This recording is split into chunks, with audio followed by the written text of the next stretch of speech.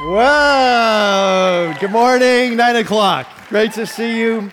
My name's Michael, and I'm one of the pastors here, and I want to welcome you, whether you're here in our worship center or in the Ridge. Welcome you in now.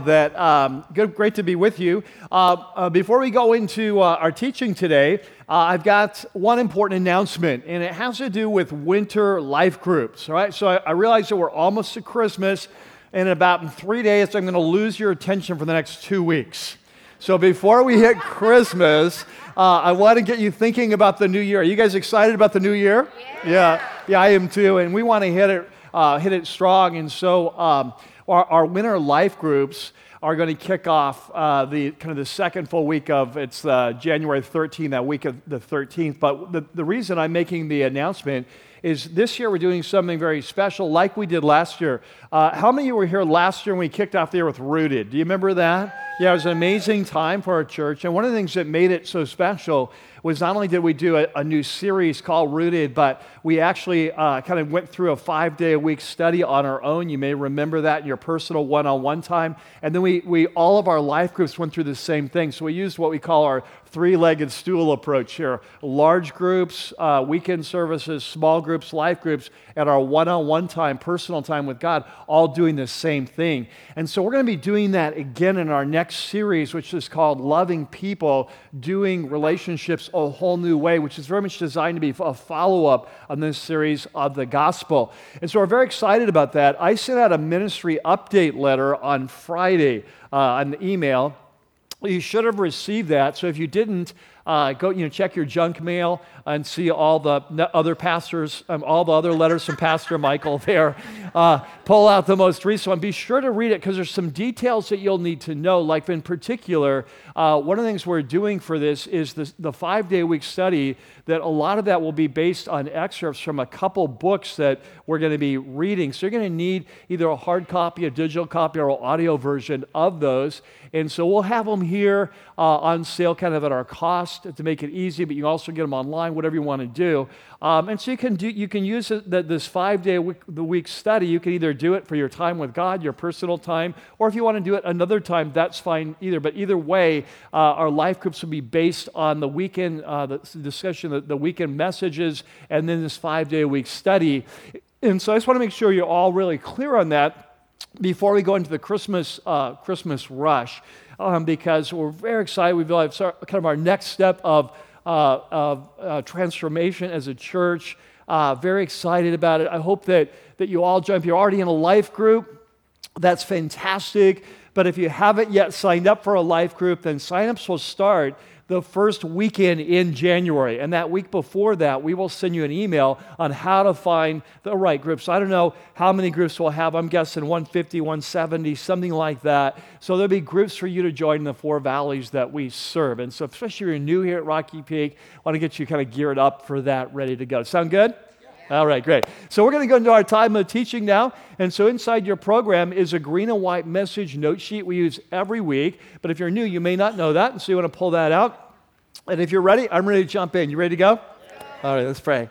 God, we're just excited to be here in your house, in your place, underneath your name, underneath your leadership. Lord, we just acknowledge that the Holy Spirit's in the house and that we are here. You promised that you would send the Comforter, you would send the Counselor to be our teacher, that he would lead us and guide us into all truth, that he'd bring to mind the things that you had spoken. And so today, Lord, we call upon your Spirit to come and be our teacher. The Spirit of King Jesus would be here, be present. You would be here. You'd be speaking through your word in powerful ways as we talk today about what it looks like to join with you and take classes in this school of contentment. And we pray this in your name.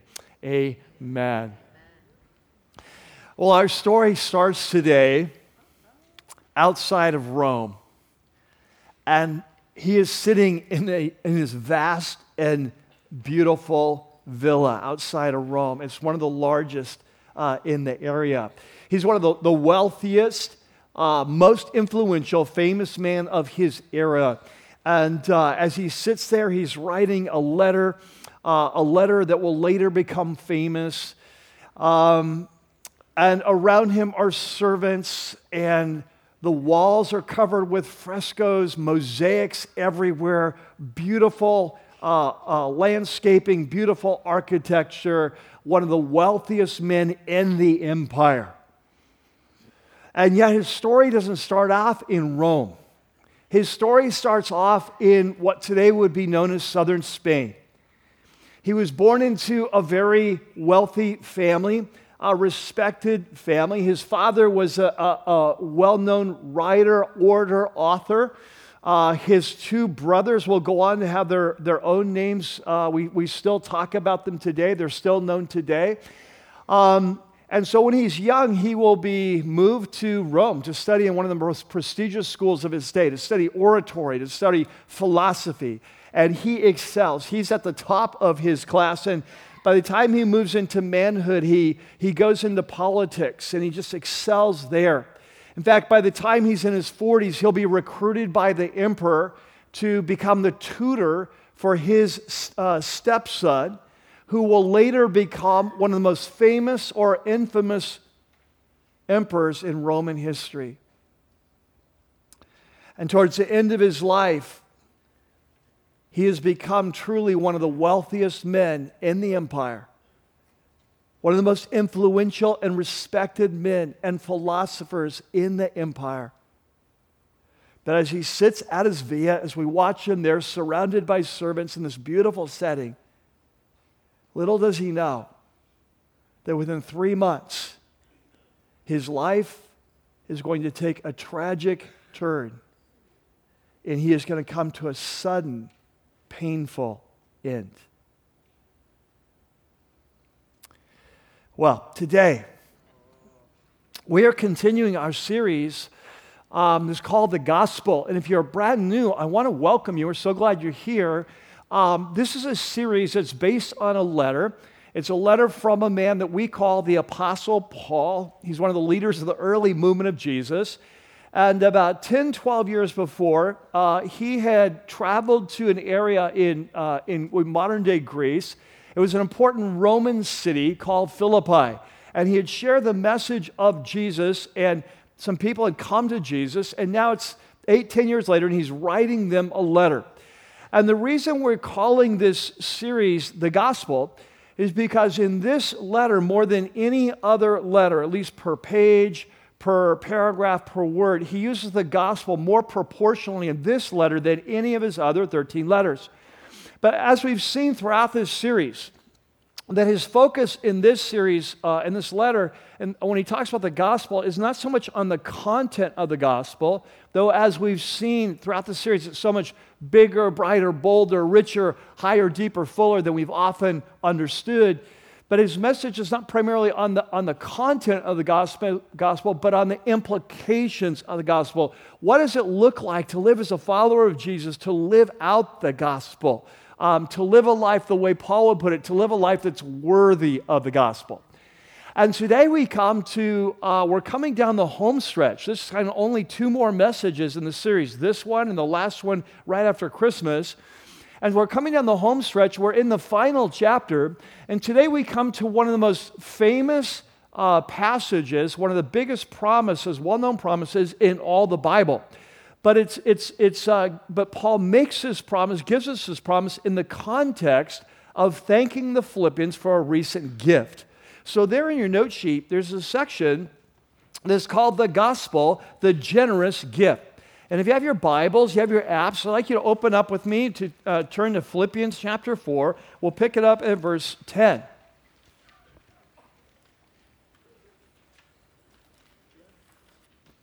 Now, before we jump in to this short passage today, I need to set it up. So some of you, I won't ask for a show of hands, but some of you were here when we started this series back in 1984. No, we started back in September. And if you were, you may remember the second message we launched into the heart of the message. And we came to this verse in chapter 1 and verse 4. I put it there in your note sheet. I know it's 9 o'clock. I don't want to have you turn. So in all our prayers for all of you, in all my prayers for all of you, I always pray with joy. You always bring joy to me. You see, because of your what? Your partnership in the gospel. And notice, from the first day like 18 years ago or 10, 12 years ago when I led you to the Lord, from the first day until now. And so if you were here that first day, or that second week of the series, we talked about this word partnership. Does anyone remember what this word was? That's really depressing. Like, I think I heard one person over here. Koinonia, good. Yeah, it's the word koinonia. And it's the first time we encountered the word. And so we learned this is a very important word for the Apostle Paul. It's a word that speaks of our sharing, like a very deep sharing.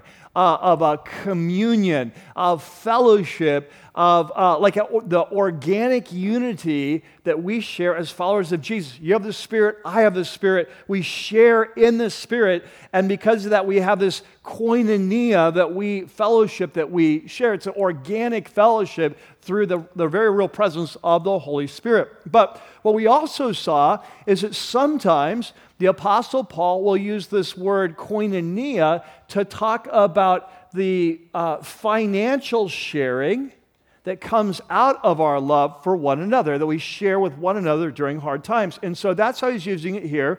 And so he says, in all my prayers for you, I always pray joy because of your partnership in the gospel. So one of the ways they had shared in the gospel is that over the years, they had often sent the Apostle Paul financial gift in order to support his ministry and in order to advance the gospel. And as we'll see today, that for whatever reason, remember Paul's in prison in Rome, for whatever reason, it's been a long time since they've been able to send him a financial gift. And we don't really know why. He's going to make the comment. He's going to say, "I know that he said, I know it's like you haven't forgotten about me. It's not because of lack of concern." But he said, he's going to say, "But you had no opportunity." And we don't really know what that means. It may just be a logistical issue. Remember, he's 850 miles away in a day when there is no Amazon, there's no UPS, there's no bank transfers. There's nothing like that. So in a day and age where travel was hard, to send a large amount of money, 850 miles, was not easy. It may have just been the logistical challenge of that. But it may have been something more than that. It may have been what we're going to learn today is one of the things we've seen throughout Philippians is that these believers are under persecution, right? They're suffering like Paul. And in one of his previous letters called 2 Corinthians, we learned that the believers in Macedonia, which is the province where Philippi is located, that those believers are really suffering financially because of their following Jesus, because of persecution. So it may be that they just haven't had the funds to actually send him, that they're just scraping by. We're not really sure, but for whatever reason, it's been a while. And so when Paul gets this gift, he is so thankful for it. But as he's going to say, it's not just because he takes care of his needs in prison. Remember, in a Roman prison, you have to provide your own food and supplies and things like that. Not only, but the main reason he's so thankful for this gift is because of what it means. You know, in a few days, we're going to have Christmas, right? In 10 days, we're going to have Christmas. And some of you as parents, grandparents, aunts, and uncles, you're going to get very odd little gifts from very little people, right? They're the kind of gifts that if you didn't know who gave them to you or why, you would throw them in the trash immediately. But because you know your granddaughter or your son or your daughter or your nephew or your niece, because you know them, they take on great meaning. And it was made with care and it was made with love. So the gift becomes important, not just for the gift, but for what the gift signifies. Are you with me? And what Paul's going to say today is, I was so excited about the gift, not so much for the gift, but because of what it signifies. What it shows about your love for me, this tremendous thing. You sent one of your top leaders 850 miles. That it shows your love for me. It shows your love for Jesus. It shows for your passion to help me advance the gospel. Right? And in the midst of that context, he's going to make some amazing statements today about the secret of contentment and the power the power of the promise that whatever life throws at us, God can equip us to meet. And so let's see what he says. So chapter 4 and verse 10, he says, by the way, so, he started by thanking him for this gift, right? I'm so thankful for this I'm rejoicing in my prayers because of this great gift. That was chapter 1. Then he leaves the topic for 3 chapters. And now in chapter 4, at the very end of the letter, so he starts with it, and he's going to end with it. As he's wrapping up his letter, he's thanking them now for this gift. And so he says, I rejoice greatly in the Lord. In the Greek, that word greatly is a word it's called megalos.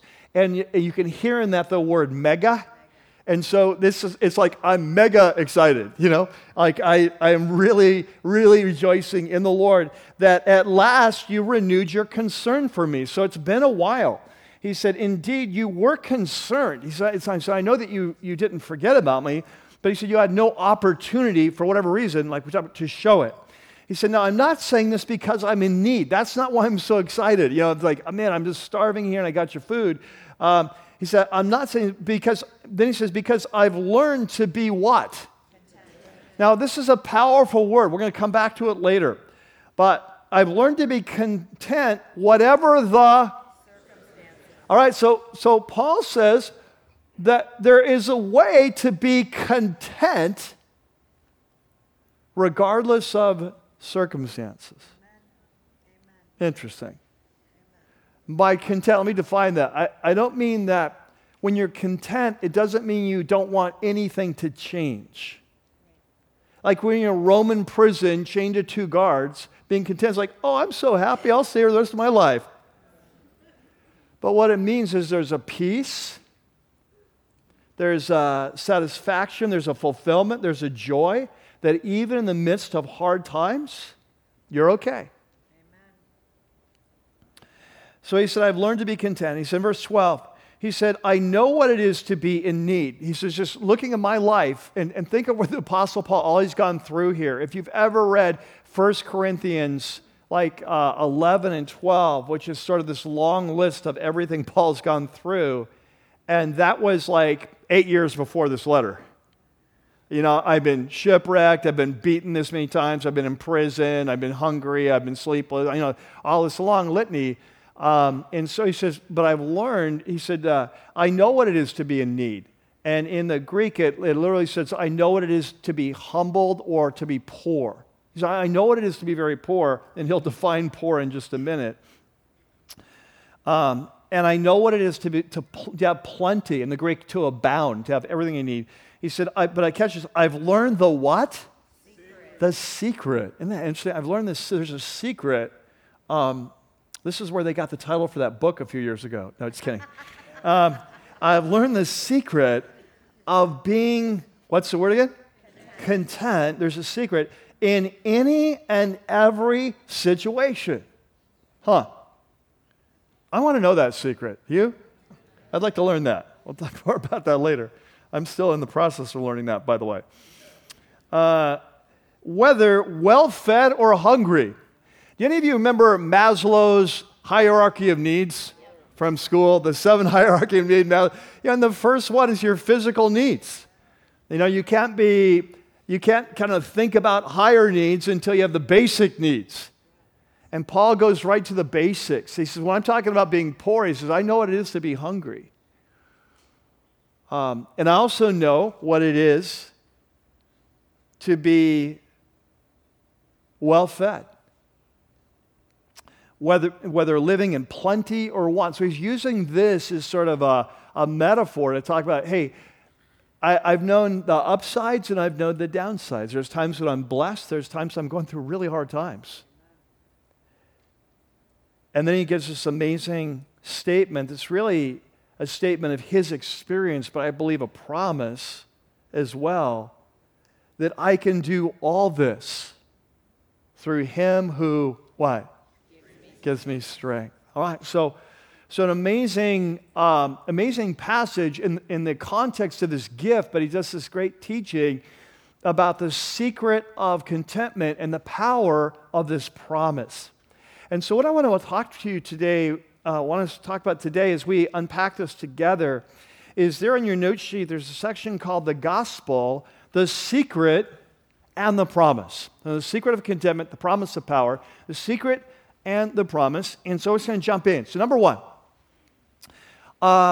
as we talk about this secret that Paul identifies today, the first thing I think we need to start with is kind of the most obvious, and yet it's so important we start here and build the base, is that the secret is spiritual. That Paul says there is a way to be content, to be at peace, to find joy, to be okay in whatever life throws at you, but the secret doesn't lie in your circumstance. The secret to contentment lies in certain spiritual realities. It's not, the secret is not physical circumstance, it's spiritual realities. Now, this is interesting. In fact, we saw this. Maybe we'll look at this real quick in 4:11 again. He says, I'm not saying this because I'm in need, for I've learned to be content whatever the circumstance, right? So this is not about circumstance, physical circumstance, it's about spiritual realities. Now, this is interesting because I think as fallen people, right, I struggle with this, you struggle with this, that we tend to look for our contentment in our circumstance, right? We tend to think, if only I could get this job, if only I could buy a house, if only we could move to Idaho, if only I could get married, if only I wasn't married, if only I had kids, if only the kids would leave. Right? Like, we naturally gravitate towards the if-onlys. If only life would change and be like this. If only my boss would drop dead tomorrow. In Jesus' name.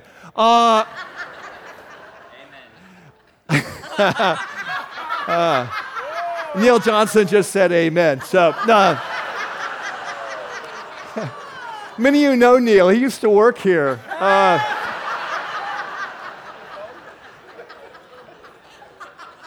Right? But we live our life in the if-onlys. I will be happy when. And Paul says, no. There's a secret. There's a secret I've discovered. And it's a secret of contentment, and it's apart from physical circumstances. That has to do with living in the realm of spiritual realities. Now, it's interesting because Paul was a realist. He's not a guy that's an academic guy writing books in an ivory tower, coming up with spiritual theory. He is a realist living one of the most rugged and difficult lives anyone could ever live. And so when we read this, I think we're tempted to say, yeah, that sounds good in the Bible, but not real life. But remember where Paul was when he wrote this. He's chained between two Roman guards that switch probably every 4 hours. He's in a Roman prison that doesn't provide for your sustenance. He has no trial date. He's going to be meeting with Caesar to find out whether he is retained in prison, whether he's released, or whether he'll be executed. And yet, at what we've seen all through Philippians is this joy that characterizes his life. So he says there is a secret. The secret is spiritual. Number two. Number two is that the secret is supernatural. So not only is the secret spiritual, it's supernatural. So what do you mean by this? Well, If you look throughout human history, we'll talk more about this later, this has been the great search of the human race. Like, we're all searching for contentment. Like what will it take for me to be content? Like, for example, in our culture today, one of the great myths of our culture is that the more you have, the happier you will be, right? It's interesting, and for those of you running the slides, I'm going to be going backwards in just a minute. But it's interesting because, studies have been done that have been fascinating. They show the more that we have does not increase. Like, the more you have materially, there's no correlation between your financial, your net worth, or what you have, and your happiness. That these do not trend together. Essentially, one of my favorite books that I've read the last few years, I think I've read it 3 times. It's actually a secular book. It's called The Power of Full Engagement. I've mentioned it before. It's written by a couple authors who are like coaches for Fortune 500 CEOs. And I found it super helpful just in their kind of, no, I won't go in the book. I don't have time for the book. Anyway, they talk about this in one part in the book, how each of us has to find our purpose in life. And it has to be an intrinsic purpose, something that comes from the inside, not the outside. And they talk about how money can't satisfy. Things can't satisfy. And so I want to share with you a quote. I actually had it in your note sheet earlier in the week, and then I took it out, and now I'm putting it back in. So we're going to go to the screen for this. And so this is what they said: nowhere are the limits of an external source of purpose so clear as with money. While money serves as a primary source of motivation and an ongoing preoccupation for many of us, researchers have found almost no correlation between income levels and happiness. By the way, these kinds of studies are like, there's a million of these studies. Between 1957 and 1990, per person income in the United States doubled, taking into account inflation. Not only did people's reported levels of happiness fail to increase at all during the same period, but rates of depression grew nearly tenfold. The incidence of divorce, suicide, alcoholism, and drug abuse also rose dramatically. And now they're going to quote another author who wrote a very famous book called The Pursuit of Happiness. And he said, "We humans need food, rest, warmth, and social contact," writes David Myers, author of The Pursuit of Happiness. "For starving Sudanese and homeless Iraqis," in other words, if you're like really struggling just to survive, think of Maslow's hierarchy, more money would buy happiness. Like, there's a certain amount things you just need to survive. He says, but having more than enough provides little additional boost to well-being. Once we're comfortable, more money, therefore, provides diminishing returns. The correlation between income and happiness is modest, and in both the U.S. and Canada, it has now dropped to near zero. Right? And so we tend to think that as a race, we're in pursuit of contentment. As a race, we're looking for what will it be. Like in our culture, especially at Christmas time, right? It's more stuff, the right stuff. Right? And we all tend to fall into this, but we also look other places, right? We look, hey, if, like I said, we just had the right people in our life, or the right job in our life, or the right popular, we're more popular, or we're just healthier, whatever the thing is, we tend to look to our circumstances. So this is an ongoing pursuit of our race. Like, what is the source of happiness? What is the source of contentment? But here's what I want you to catch. Paul says there is a secret. It is a secret, but it's a spiritual secret, not a circumstantial secret. And you cannot find the secret on your own. It's supernatural. Like, you can't come to this place of contentment on your own. You can't think your way there. And throughout the course of human history, there have been many who have thought it's just a matter of if I just think about this enough. Maybe it's if I just have positive thinking. If you remember the book The Secret, if I just think positive things, I'll change my circumstances. That will lead to contentment. You think other religions, like Buddhism. The secret to contentment is realizing that all desire leads to pain. And so through meditation, I'm going to rise above that, move beyond desire. And then I'll come to the place of contentment. So our race is in pursuit of contentment, and Paul says you're on the right track. There is a path to contentment, and you're right, Buddhists, it's not in your circumstances, but you cannot get there on your own.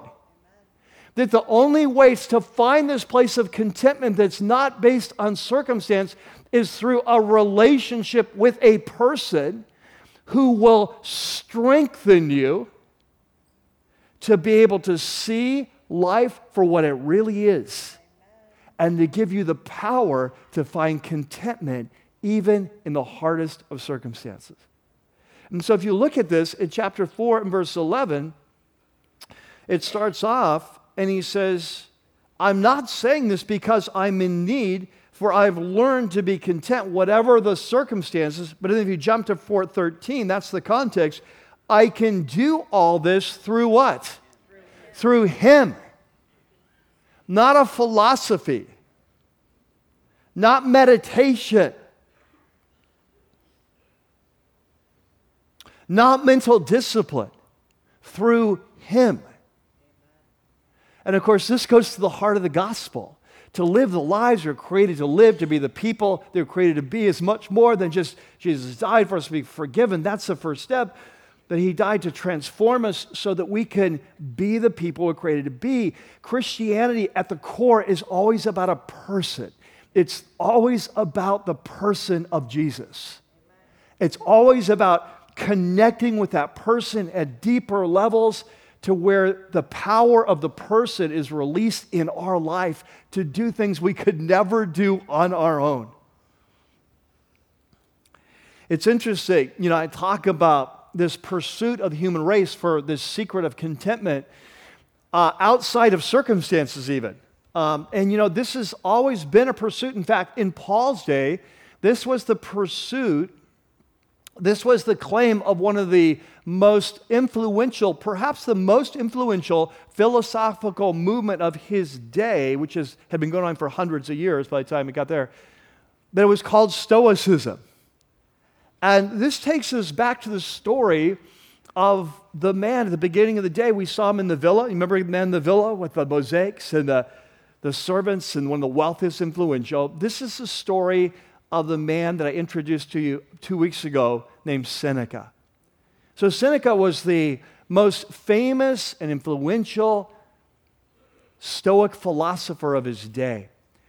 And in fact, when he came to a tragic end, as I mentioned, what happened is that when he was in his 40s, he was recruited by the Emperor Claudius. We're in New Testament times now. It's really interesting. Seneca was writing in Rome at the same time Paul was writing in Rome, Philippians. They were contemporaries.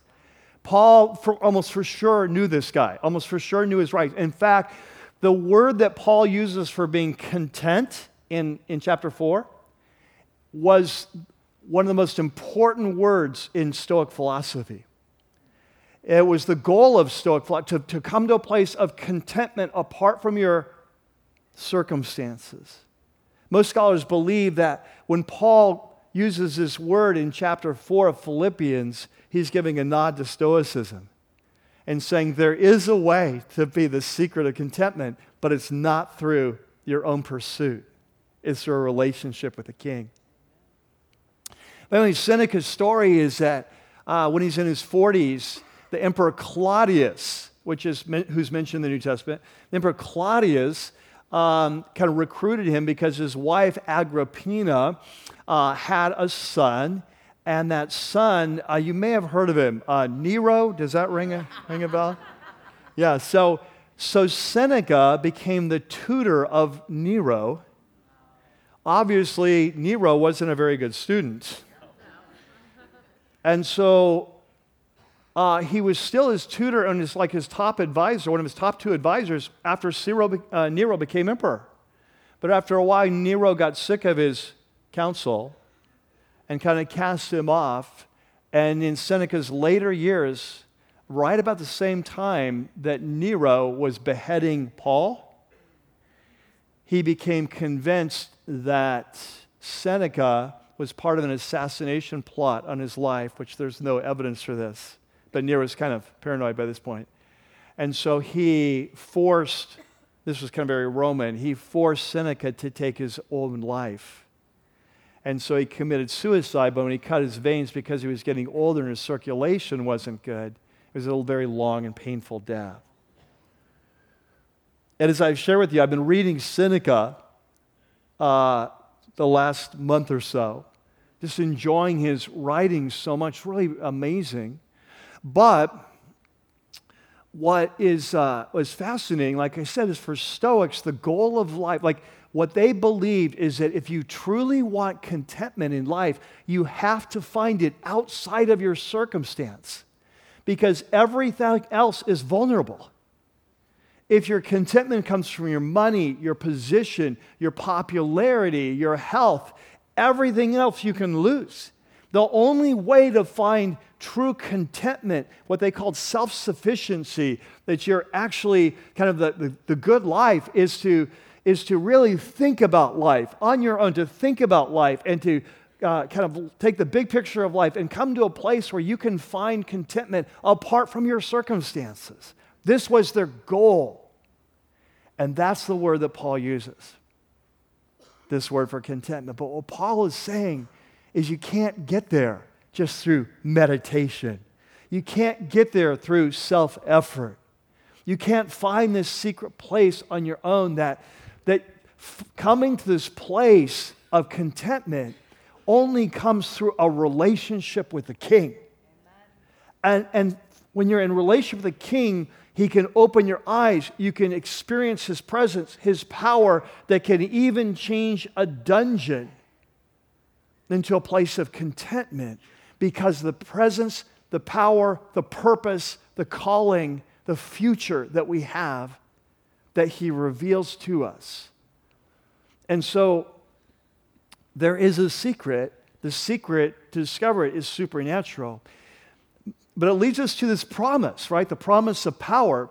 And this amazing promise, I want you to look at it in 4:13 again.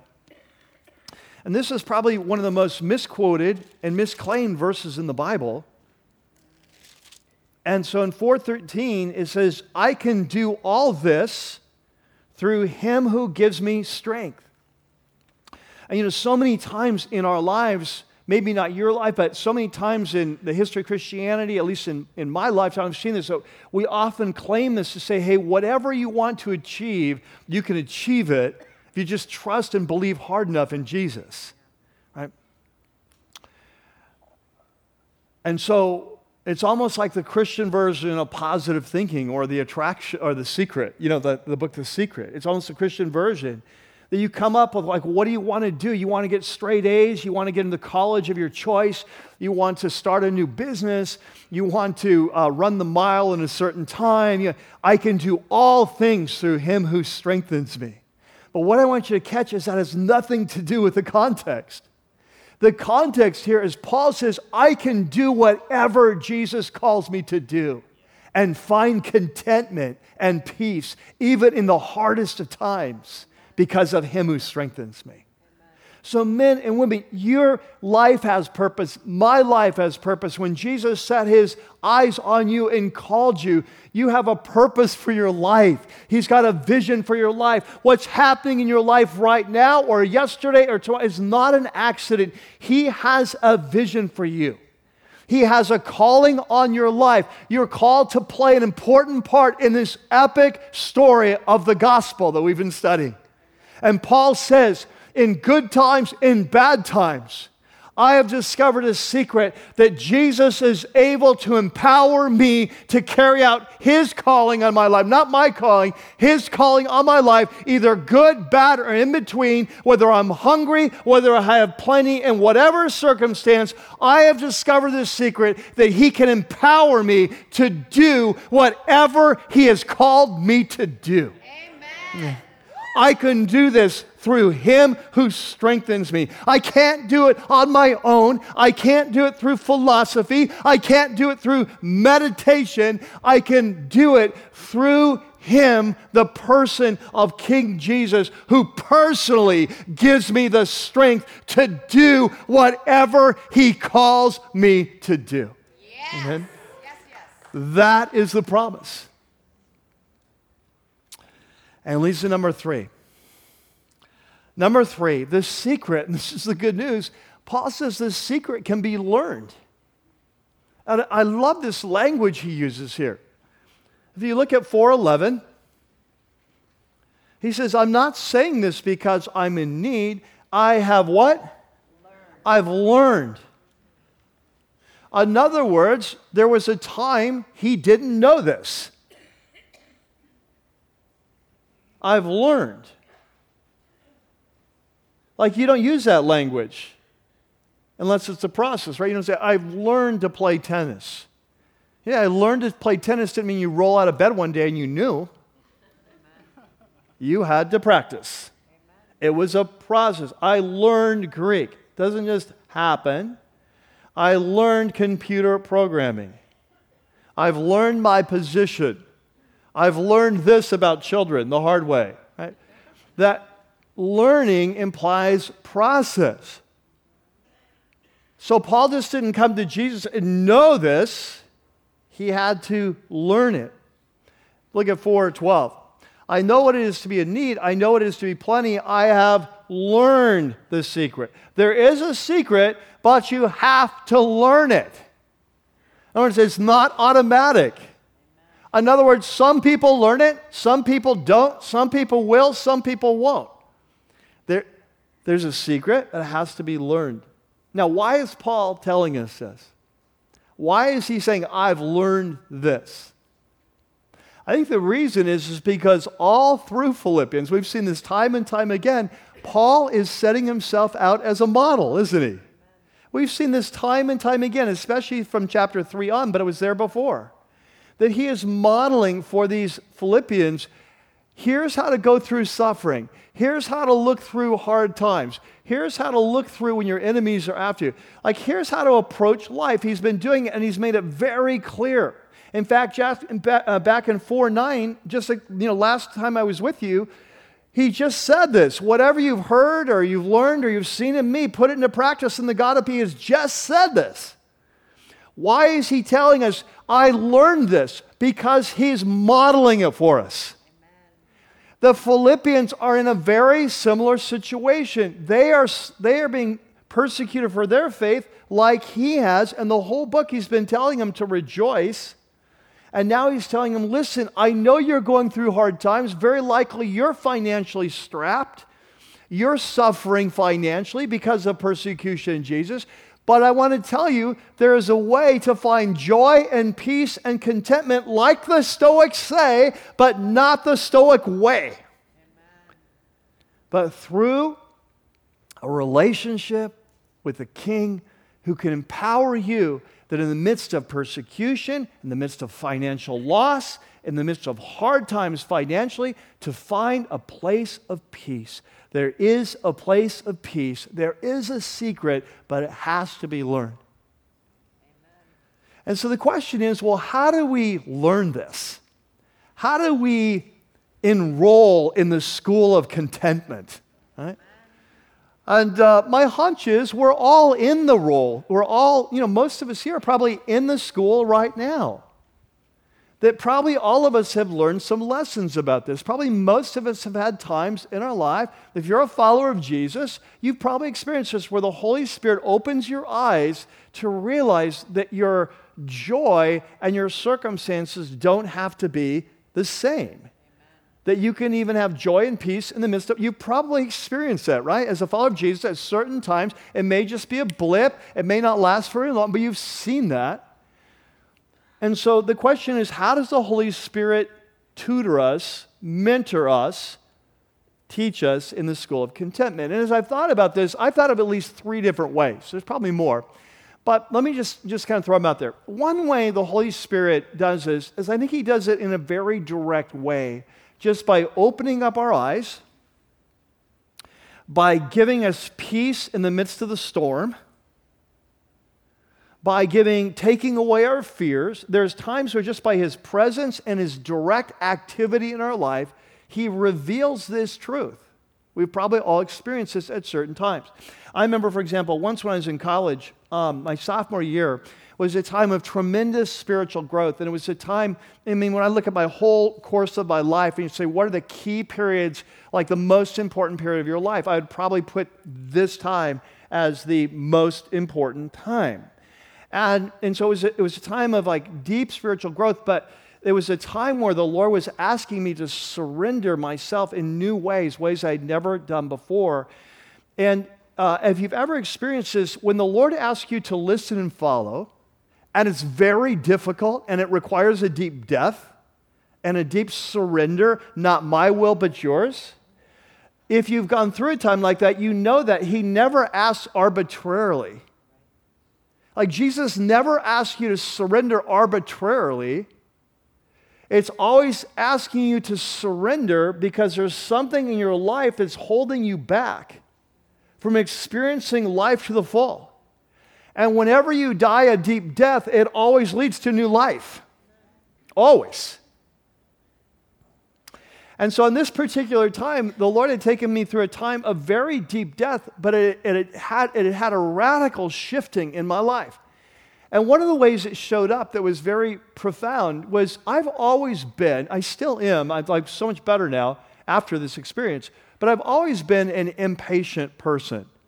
I know that probably none of you can relate to that, but like I'm always like thinking of where I'm going and what I'm going to do, and there's something I want to get to, and so I've always hated the mundane things of life. Like I hate brushing my teeth, for example. Now, just to set your heart at ease, I do that, but I actually set a timer because I know I will cheat. I hate it so bad, right? So taking showers, hate it. Filling up the car with gas, hate it. Like this, some of you are going like, you are so weird. I know, like you're like my wife, right? And then some of you are like that. Finally, someone is. This is when I'm reading my mail, but anyway, so this is always. So what happens is when you're wired like that naturally, you're naturally sort of agitated much of the time. And there's you're sort of irritable much of the time because you're always trying to get through the mundane so you can get to the things you want to do. And so you're just kind of irritable. And this is sort of my life, right? This is sort of my life. And so, for example, anytime maybe washing the dishes, mowing the lawn, making your bed, anything like that. And it's kind of low-grade irritation. You got to get on with the more important things. And here's what I found is that after this experience of a very deep surrender, that what happened is there was a new peace that came in my life. There was a new sense of the presence of God. And what made that happen is I was okay with mundane things. Now, I didn't like them still. It's not my favorite thing. But I began to notice, like I was at my parents' house. I was right before we were married, and I'd be washing dishes, and I'd be at peace. I had never experienced peace washing dishes in my life. There was a new level of peace, and that's never left. That sense of, I'm okay. This may not be famous, but I'm okay. There was a new level of contentment. And sometimes the Holy Spirit can, however He does it, in a very direct way, open our eyes, take us deeper, whatever it is, and you think of it, the fruit of the Spirit, one of the fruits of the Spirit is peace. And you can bring a peace where there wasn't peace. And we begin to see, whether it's in the mundane or in some very difficult situation in life you're worried about, He brings us peace. And you begin to see, hey, there's a way to find peace even in the midst of hard times. And the Holy Spirit just directly opens our eyes and leads us into a new stage of our life. It's a beautiful thing. Sometimes, I think another way that we grow in the school of contentment is sometimes the Holy Spirit lets us run after the things that we think will bring us contentment. Have you ever experienced this? So we go back to the if game, right? If only I could get that job. If only I could get that promotion. if only I could get that person, if only I could marry that person, if only we had kids, if only I could get that car, if only I could take that trip, if only I could retire early, if only I could move out of California. Amen. Like we, and the Lord, and what I've seen is that as followers of Jesus, that many times the Lord lets us run after these things for a long time. But what we find is that often once you get those things, that they bring contentment, but for a very short time. Have you ever noticed this? That you can't wait, like you're all into that car, and you just got to get that car, and you're so excited to get that car, and you finally get that car, and about 2 months later, it's just a car. And it's dirty, and it has to be filled up with gas, which is really irritating. Unless you bought a plug-in, right? Then you got to plug in it every day. So irritating. Right? But how many times in your life and my life, like, if I could just date that girl, or if I could just get that motorcycle, if I could just, and you fill in the blank. And have you noticed that sometimes the Holy Spirit's very patient with us? It takes a lot of those. Till you start getting to a place like, I don't think what I'm looking for is in these circumstances. And there begins to be a hunger, Lord, I want more. This stuff isn't really satisfying me. Sometimes it happens a third way, where the stuff that we thought was so important gets taken away from us. For many people, the path to peace and contentment comes not from getting this stuff, but having it taken away. And all of a sudden, you're going along and you're not even really paying that much attention to the Lord, and all of a sudden, something's taken away. A marriage goes south. A kid has problems. A fire burns down your house. You lose a job. You can't find a job. You become, it's like you're priced out of the market. You're aged out of your field. Whatever it is, but there's a tremendous loss, and all of a sudden, it's like you realize you've been climbing a ladder, and you realize it's been on the wrong building. And all of a sudden, you realize, like, wait a second. And you begin to realize what the Stoics widely realized. That when we seek our contentment in circumstances, that it's vulnerable. And you begin to realize there's got to be something more in life. And it begins a kind of search. And it's a search not just for the thing, but a search for the one. A search for the only one who can satisfy that deepest need for contentment and peace in our lives, and can give us the power to be okay and the power to cope with whatever life throws at us. This week I read a great quote by C.S. Lewis, and again, it came too late to put in your note sheets, but I want to throw it to the screen right now.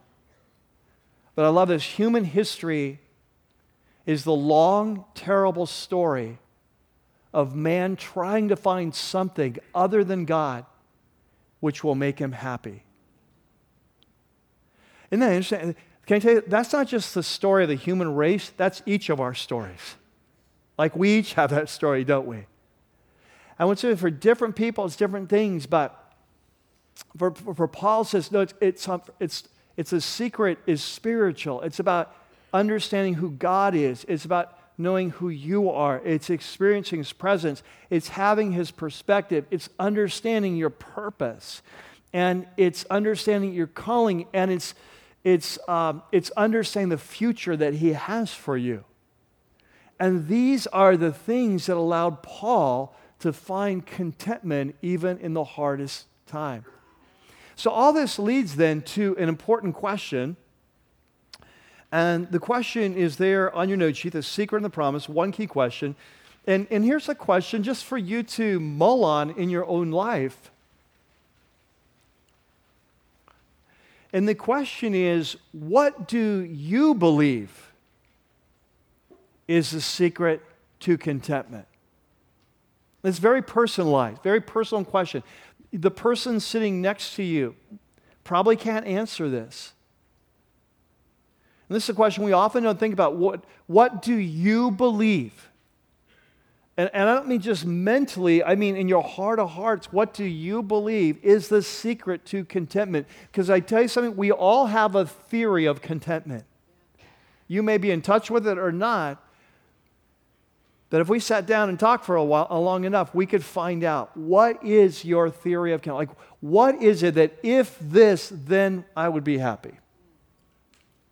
And we've talked about, for different people, it's different things, very different things. You know, like for one person, it's possessions, right? Very materialistic, and they're very, like, if I could just, that's never been my thing. There's certain possessions, yes, I can relate to that, yes, I fall on that trap, yes, but you know, that person that's just driven by achieving a lot, getting more, buying the stuff, they're just driven by that. That will make them happy. That's never been me. I've got other things. Your thing will be different than other people's thing. The people that share your thing, but your thing will be different. But what is your thing? For some, it is possessions. For some, it's people. It's this kind of relationship or that. If I just had this. For some, it's popularity. If I could just be in the right crowd. For some, it's power. If I could rise to this place of power. For others, it's a certain position. If I could just get this position in the company. If I could become vice president. For some people, it's a place, like I've jokingly said, but hey, if we could just move. If we could just travel and see the world. For some, it's pleasure. If I have these experiences to bring me pleasure, that will bring me contentment. But here's what I'm saying. Whatever the pursuit is, Paul says you're off track. That anything that's circumstantial, that can be taken away from you, is not the secret. The secret comes from within. It comes from a relationship with the one who made you. But not just that relationship, experience of his presence, yes, but it's also his sense of purpose, his sense of calling. It's his perspective, seeing things from his life. That for the Apostle Paul, this was a secret that he discovered. And it's the journey and it's the classroom he invites each of us into. That will we join him and enroll in the school of contentment and ask the Holy Spirit step by step to teach us the secret of contentment and the power of the promise that I can face whatever life throws at me, not through my own, but through the strength of the one who empowers me. Amen? Amen. Let's pray. Father, thank you for your word and the beauty of your word and the way it enlightens and challenges and encourages, Father. And I just know in a room like this, over in the Ridge, that we're all over the map. Some of us are placed in our life right now, just life is going well, and we're so thankful. Others are in a place of very deep hardship and pain. But Father, thank you that wherever we are, that you're with us. You can give us your perspective. You can strengthen us so that we can do all things. And you can speak to us and remind us, like the song says, to take courage. And you're with us, even in those hard times, and you can empower us. And so we pray you'd take us to school, you'd enroll us in your school of contentment, teach us the path, the secret to peace. We pray that as we bring our gifts, our offerings, you would use these to create a place where we can share the message about the one who strengthens us to do all things he requires. We pray this in your name. Amen.